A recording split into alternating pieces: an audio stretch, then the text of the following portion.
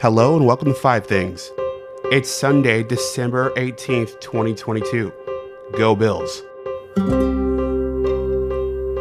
Every week we take a question or idea and go deep.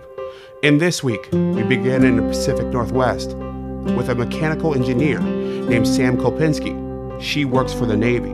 I can't talk about much, but I help our naval vessels stay under the radar. Not really, but it's like, how do I say it in a way that is okay to share with people? I support the Navy. I review a lot of data and try to make improvements.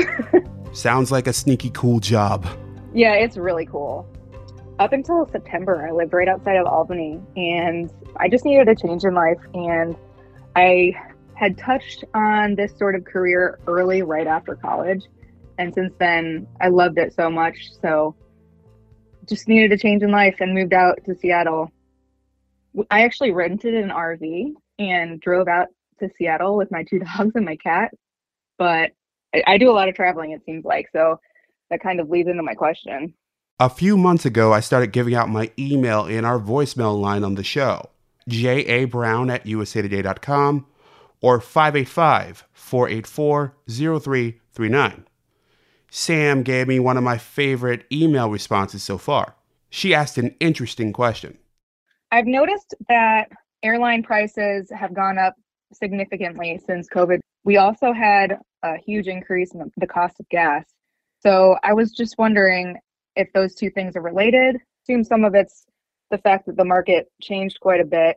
But when I looked at flights to fly home for December, they were over $1,300. And it's outrageous for economy class to fly from Seattle to upstate New York and just not worth the money.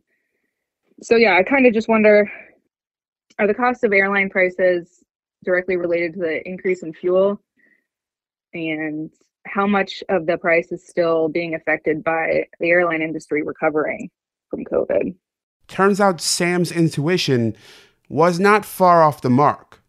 Zach Winkner, travel reporter for USA Today, says the amount of travel, especially around the holidays, has rebounded to pre-COVID-19 pandemic levels.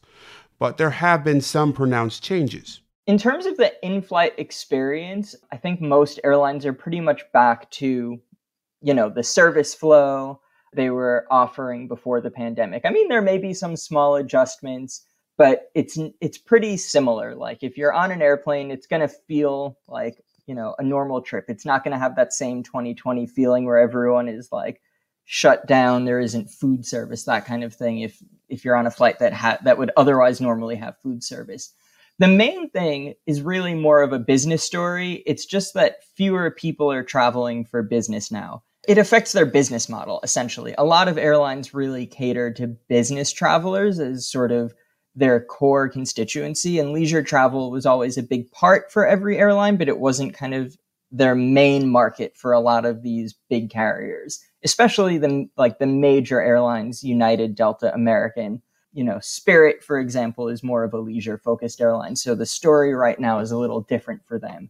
But what that means is a lot of airlines are really changing their strategies, and it may be adding flights to more leisure-focused destinations that they didn't previously serve, changing kind of the types of aircraft that they are sending to certain places in order to have more or less seats in line with whatever the demand is. And then also just as people who work for a living, right, we can see this ourselves. Like pre-pandemic, I was working for another company, but I was just doing a lot more traveling. I was still a travel reporter and I was out in the field a lot more. Now, a lot more of what I do happens from my desk. And I think that a lot of people who work have that same experience. You don't need to be out there because we've all gotten so used to being on Zoom or Teams or something like that.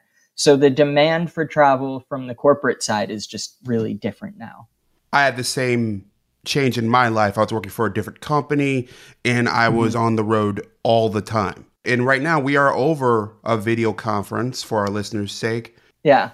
I'm assuming some of that travel is replaced by Zooms, video conferences. I wonder within the industry, do they see those tools as an enemy?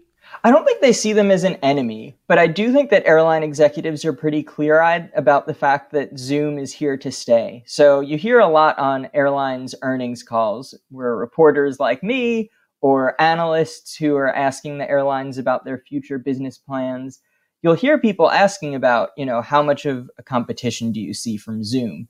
And kind of the line or some version of this is what a lot of the executives have said is like, we recognize that Zoom is here to stay. And yes, like it's probably going to change business demand.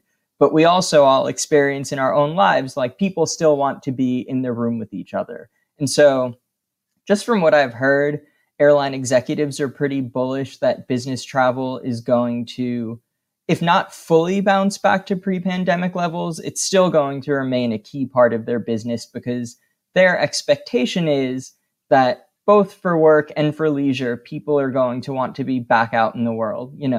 If you're doing a big business deal, you want to actually be able to shake the person's hand, and not just talk to them over Zoom. Demand isn't the only driver of the price of a flight. Fuel prices play a big role too. Because airlines burn an incredible amount of jet fuel. That's Patrick DeHaan. He's one of the top experts on gas prices in the country. Since 2005, he's tracked oil markets, including crude oil, gasoline, diesel, and jet fuel. On Twitter, he's known as the Gas Buddy guy. Not surprisingly, he works for Gas Buddy. That's an app that tracks, you guessed it, gas prices. Obviously they're going to have to charge prices that are reflective of the cost of fuel. That is, the more jet fuel costs, especially this year, because it's been extremely expensive, airlines are going to have to charge more to recoup their expenses. Patrick says some of the increased cost comes from disruptions caused by the COVID-19 pandemic and choices made by big players in the industry. Part of the problem with why airline tickets are more expensive is jet fuel. But the bulk of the challenge is probably just they don't have as much capacity, so they can charge more. They have more pricing power. He says there's not just fewer flights. In some cases, there are fewer planes, as the industry switches to a more fuel-efficient variety of aircraft. This is a process that's been going on for years. There's a lot of jets that have been permanently removed from service. American has permanently retired its 757s, 767s, and a lot of airlines like the Airbus A380, the world's largest plane, a lot of airlines have parked their biggest, oldest planes. So it's more of a story, in my opinion. Airline tickets are very high because of a less capacity, less seats available, plus jet fuel is also playing a small role there.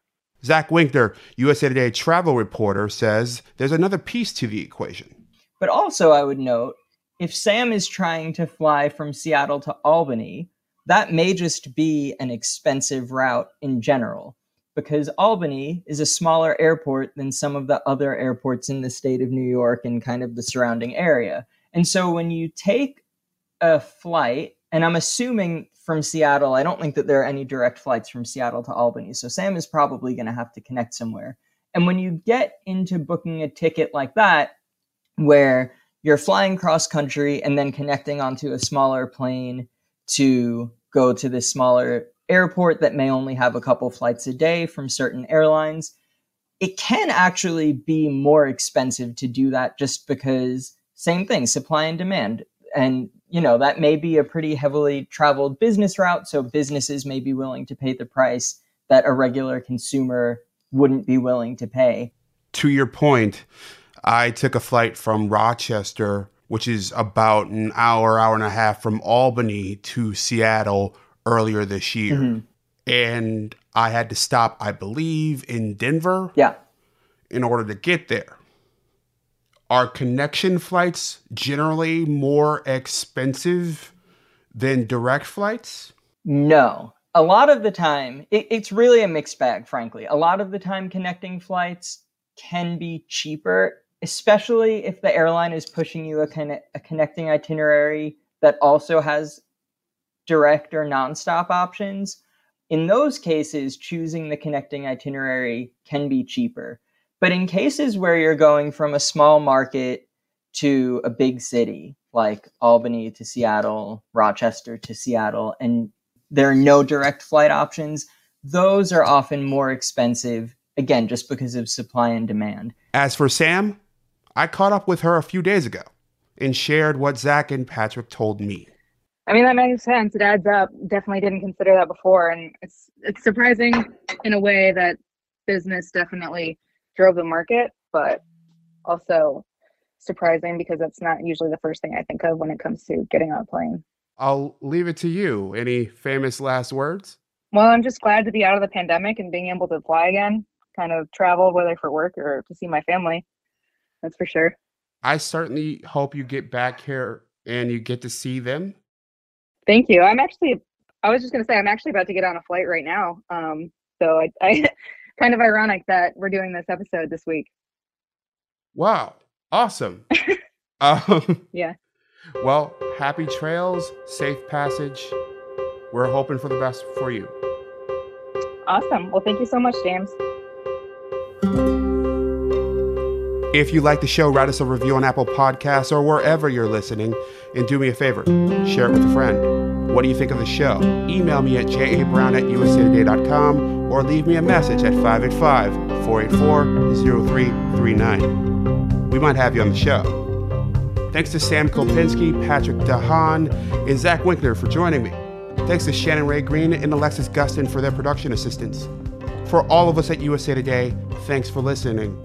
I'm James Brown, and as always, be well.